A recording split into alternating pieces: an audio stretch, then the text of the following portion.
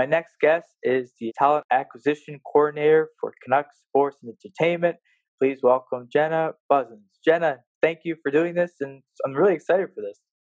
Thanks, Vince. Thank you for connecting with me and having me on. I'm really happy to be a part of your project.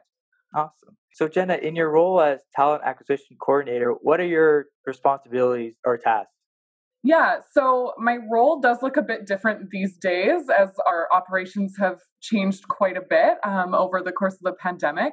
So I'll focus a bit more on my role prior to that, I guess. So my main responsibilities revolve around recruitment, hiring, and onboarding of our head office staff. So that includes everything from I work closely with the hiring managers for those roles, drafting job descriptions and job postings, to reviewing the applications that we get, interviewing candidates, and making job offers. And then once a new employee has been hired, I facilitate their onboarding process, and that encompasses basically everything they would need to get set up and to start their new job successfully. We actually revamped our onboarding program this season, so that was exciting to work on and be a part of. So now all of our new hires in the office, they go through this program and they're given, tours of the office, behind the scenes of the arena, and they meet with every other department in the organization so that they can really learn about what each of the departments do and how all the departments interact and work together. And that was an important piece for us because sometimes when you're coming from outside of the sports industry to a sports team, it can be a little bit complicated how it all works behind the scenes. So really give them that sense of what's going on. And then during the season, I also spend a lot of time on our Top Prospects internship program. I believe we're going to touch on that a bit more later. And I work on some other things as well. I administer our employees' benefits. I do offboarding when an employee leaves the organization, and work on other, projects related to human resources as they come up. The theme so far, Jenna, with all these interviews have been no day is the same. And I guess in your role, because it's so unique, that it's like that. Yeah, definitely. I get asked all the time when I'm doing job interviews and meeting with candidates and whatnot. Oh, what does a typical day look like in your position or at the company? And I always tell people that in the sports industry, there is no typical day. You've probably heard this in your other interviews as well. But yeah, it is just a really fast paced industry where things can, come at you very quickly. So you always have to be prepared to adjust and reprioritize on the fly. I can only imagine, Jenna. And I guess sports is also not 9 to 5, which I've been learning throughout the years. And I guess in your role, I guess depends on game day and such. Obviously, now with the pandemic, there's not any games. What does that look like for you? Yeah, my typical day has definitely changed a lot since the hockey season was paused. So I can probably talk more again about how things looked before that. So describing what my job looks like on a normal day-to-day basis. My role itself isn't really too affected by the games or the event schedule at the arena, but a lot of roles in our organization are very affected and have those very different hours. But I would say my days are normally about connecting with the hiring managers who currently have roles to fill and working with them to come up with a plan for that role in terms of the best way to recruit, what the interview process is going to look like, all of that, and then actioning that plan. And I also normally spend time reviewing applications that we've received, setting up interviews with myself or the hiring managers, and conducting those interviews. And I also do interact with employees in the office, not just candidates, for new roles on a daily basis. So I am normally fielding employees' questions about, could be anything at all related to the workplace. So I could be answering questions about their benefits, their pay stubs, their vacation days, or, just different company policies. That's great to segue to this, Jenna, because a lot of a lot of current students, listen to this or watch this. And what is your advice or recommendations on strategies for individuals to prepare for interviews? Yeah, I would say not just in the sports industry, but for any job interview, the number one key thing is preparation and, all that, being prepared ahead of time. And keeping in mind that when someone's interviewing you, they're always looking for a few key things, pretty much no matter what role it is. So those are number one, can you do the job? So do your skills line up with what the job requires? Will you do the job is the second one. So that's basically, are you motivated and does this fit in with your career goals and plans? The third one is if you're a fit, so normally meaning culturally, both with the immediate team for the role you're applying for and the company as a whole. And the last one would be, do you have the necessary soft skills to do the job? So that would be things like interpersonal and communication skills and decision making. So trying not to go on too long here, but so really making sure you're able to speak to all of these points. And I would say it's also really important to have specific examples to use to, back these things up. So a good place to start with that is looking closely at the job description for the role you're applying for and look at what the responsibilities and the requirements of the role are and then go from there. So I'll just say as an example, if the role says that you would be, managing a team of employees or they're looking for someone with leadership skills, think of examples ahead of time from either work or school where you've been in a leadership or management role.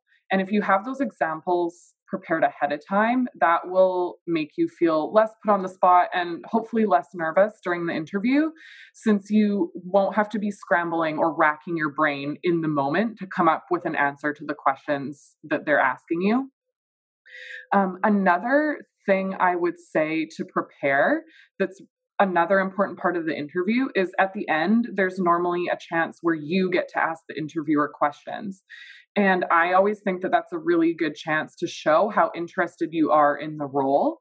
So having those questions prepared is really important. So you can do research ahead of time on the company and the role to try and, maybe figure out some questions from there. Think about maybe asking what challenges is this role and the company as a whole facing? What's the employer looking for in a successful candidate? Things like that. And then just to kind of wrap it up, I would say, practice both your answers and these questions ahead of time. Maybe have a friend or family member ask you practice questions. And yeah, if you're prepared with all of those things, I think you should be good to go for your job interview. Jenna, you make two great points, and one of them was research. The other one was preparing. Every job interview, well, before I didn't search like the company and what they stand for and whatnot, but obviously now trying to look for employment, you look for kind of those cultural things that you said before. I'm really trying to match my vision and my own philosophy to other organizations to see if they have relatively the same or similar or different, and because you want to be in a good environment and a great cultural organization. Yeah, that's a really good point too, is that it really is a two-way street in these interviews, which I think a lot of people, get really nervous and don't really realize is that, yeah, the employer has to, want to proceed with you and hiring you, but you also have to make sure for yourself that it's a good fit for you and the role aligns with what you are looking for in your career. And as you mentioned, culturally and your values, does the organization's values line up with that as well? So yeah, it definitely goes both ways in the interview process. Mm-hmm. It's kind of like a partnership. I always think it's like a partnership between the employee and the organization. Exactly. Yeah, that's a really great way of putting it. Let's move on to this, Jenna. So throughout an application process, what is considered a good resume or cover letter? Oh, yeah. I could talk for a long time about resumes and cover letters. So I'll try to keep this brief for you and not go on too long. And again, I would say this is probably applicable not just to the sports industry, but other industries as well. The two probably main, quick resume formatting tips that I would give to everyone, regardless of what role they're applying for, is number one, most important, is make sure there are no errors or typos on your resume or cover letter.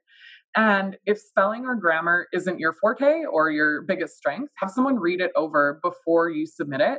And I know this probably sounds like common sense and almost silly to say, but you'd be surprised how many applications we receive with mistakes or, glaring errors in them. So I really always want to drill that one home. And my second one is for another quick formatting tip is in general, I would say your resume should not be longer than 2 pages. A lot of the time, recruiters and hiring managers aren't spending very long looking at each resume. So you want them to be able to get a feel for your experience quickly and want to draw them in and make them want to keep reading. And then I guess I'll delve a bit deeper into how to format work experience on your resume because that's normally kind of the bulk of the resume. So I would really recommend tailoring your resume to each job you apply for. So it's the same as with the job interviews. Review the job description and look at what they're really looking for, what skills and qualifications they want, and then try to highlight that on your resume. And I would also say to try and highlight accomplishments or achievements instead of just listing your regular job duties, and to be specific and quantify these things where you can. So I'll say, as an example, instead of just writing increased revenue on your resume, maybe try to change it to say increased revenues by X percentage in 3 months or something like that. Try to be as specific as possible. And Vince, you mentioned earlier when we were chatting that you have a lot of students and recent grads who are listening to your podcast. So I just want to say for those people who may not have as much work experience to put on their resume, it's totally fine, totally expected for someone in your position. And you can focus on other things on your resume instead and maybe speak more to your education or to any extracurriculars or sports you have participated in. And things like school projects, scholarships, those sort of things, those can be used to bolster your resume as well. Jenna, with formatting, I know a lot of schools have a specific template if it's either career zones or kind of departments like that.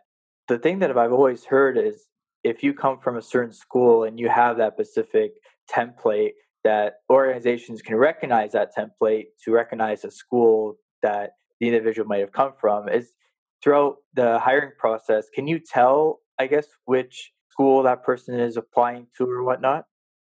I would say, based on the resume template, I haven't personally experienced that a lot, but I would hope that they, are speaking to their education on their resume as well. So we would get that information that way.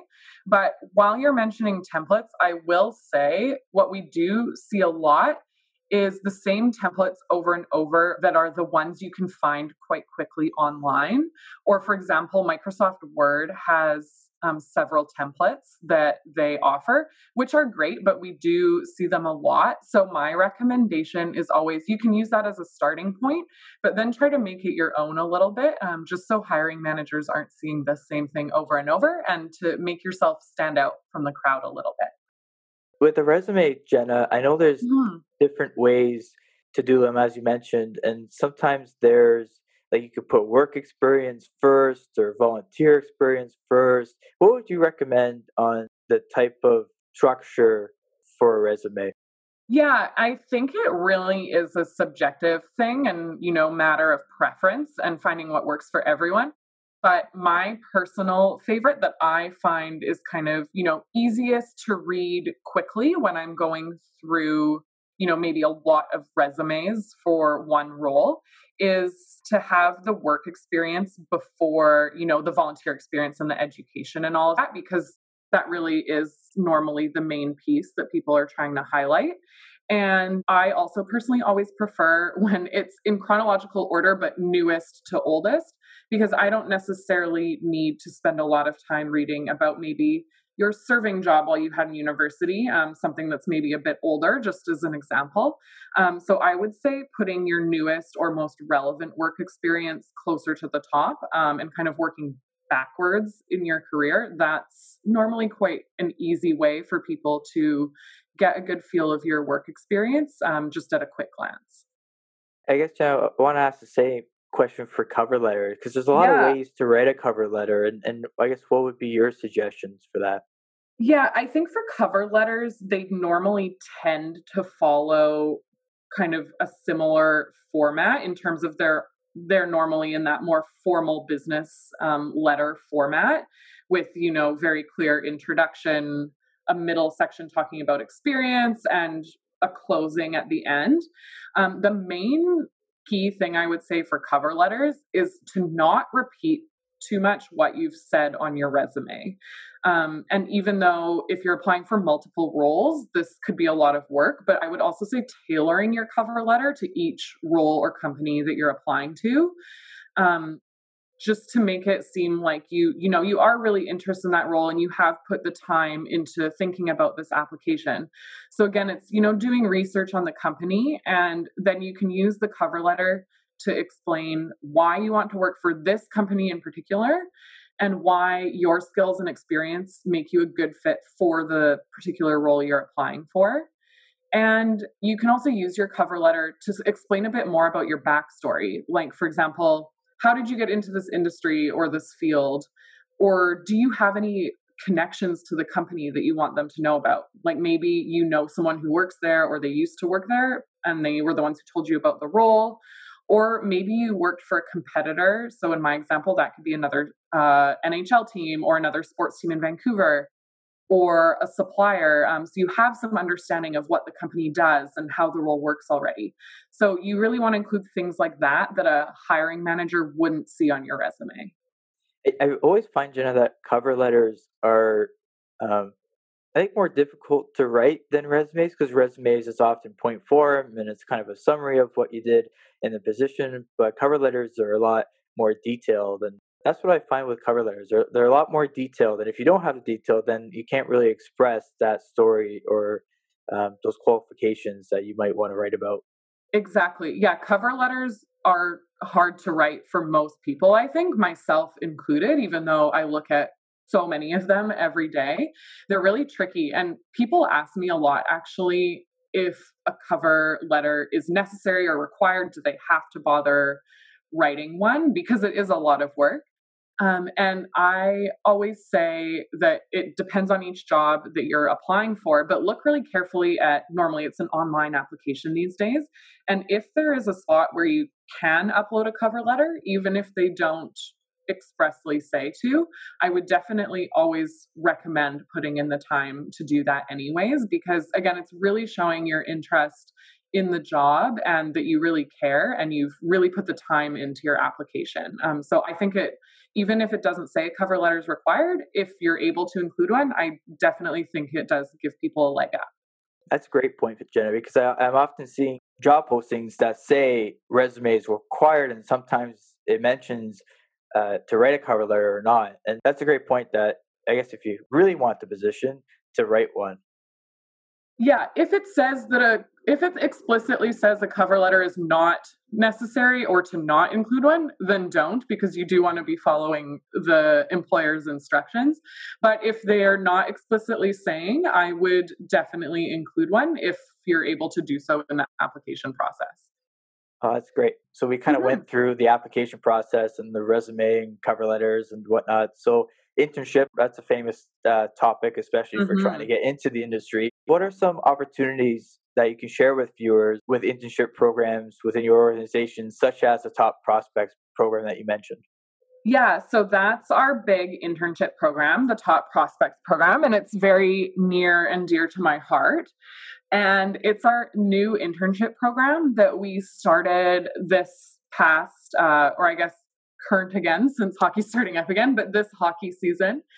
And we had 21 top prospects, we call them, or interns, placed in various departments across the organization. So, sales, marketing, fan services, all different departments.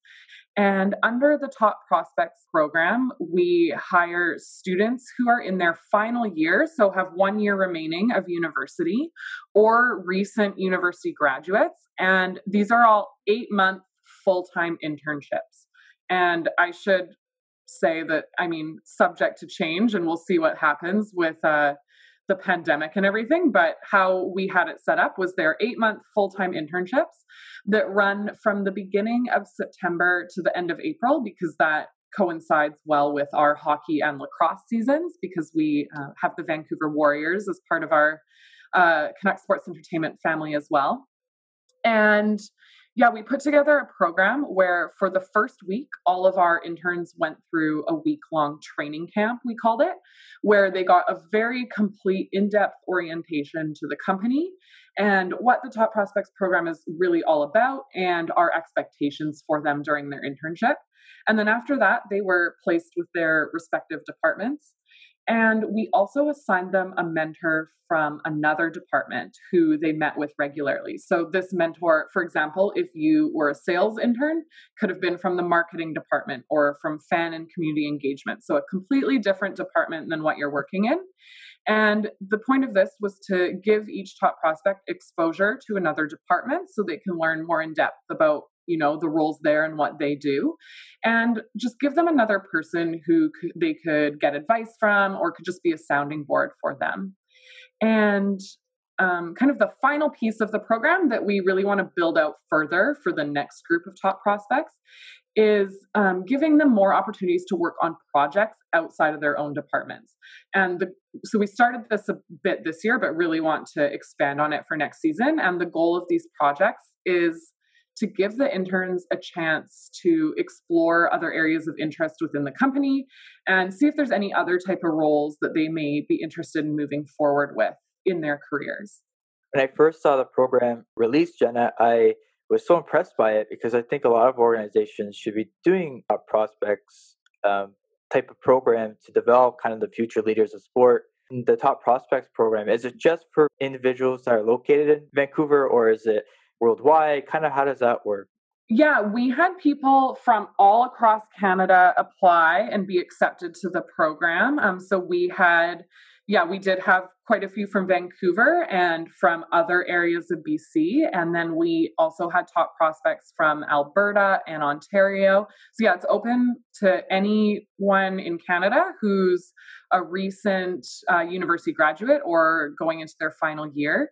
And yeah, looking for those people who are interested in a career in the sports industry. And our goal is to give them a foot in the door into the industry because we know that sometimes that's the hardest part is just getting that first step, that first foot in the door, and giving them a really in-depth behind the scenes look at, what goes into making a professional sports team run and be successful. In the program, Jenna, does your organization help finding houses? And I know like it's a bit different, but the OHL, they have like billet families. What does that kind of process look like for individuals that get accepted for the program?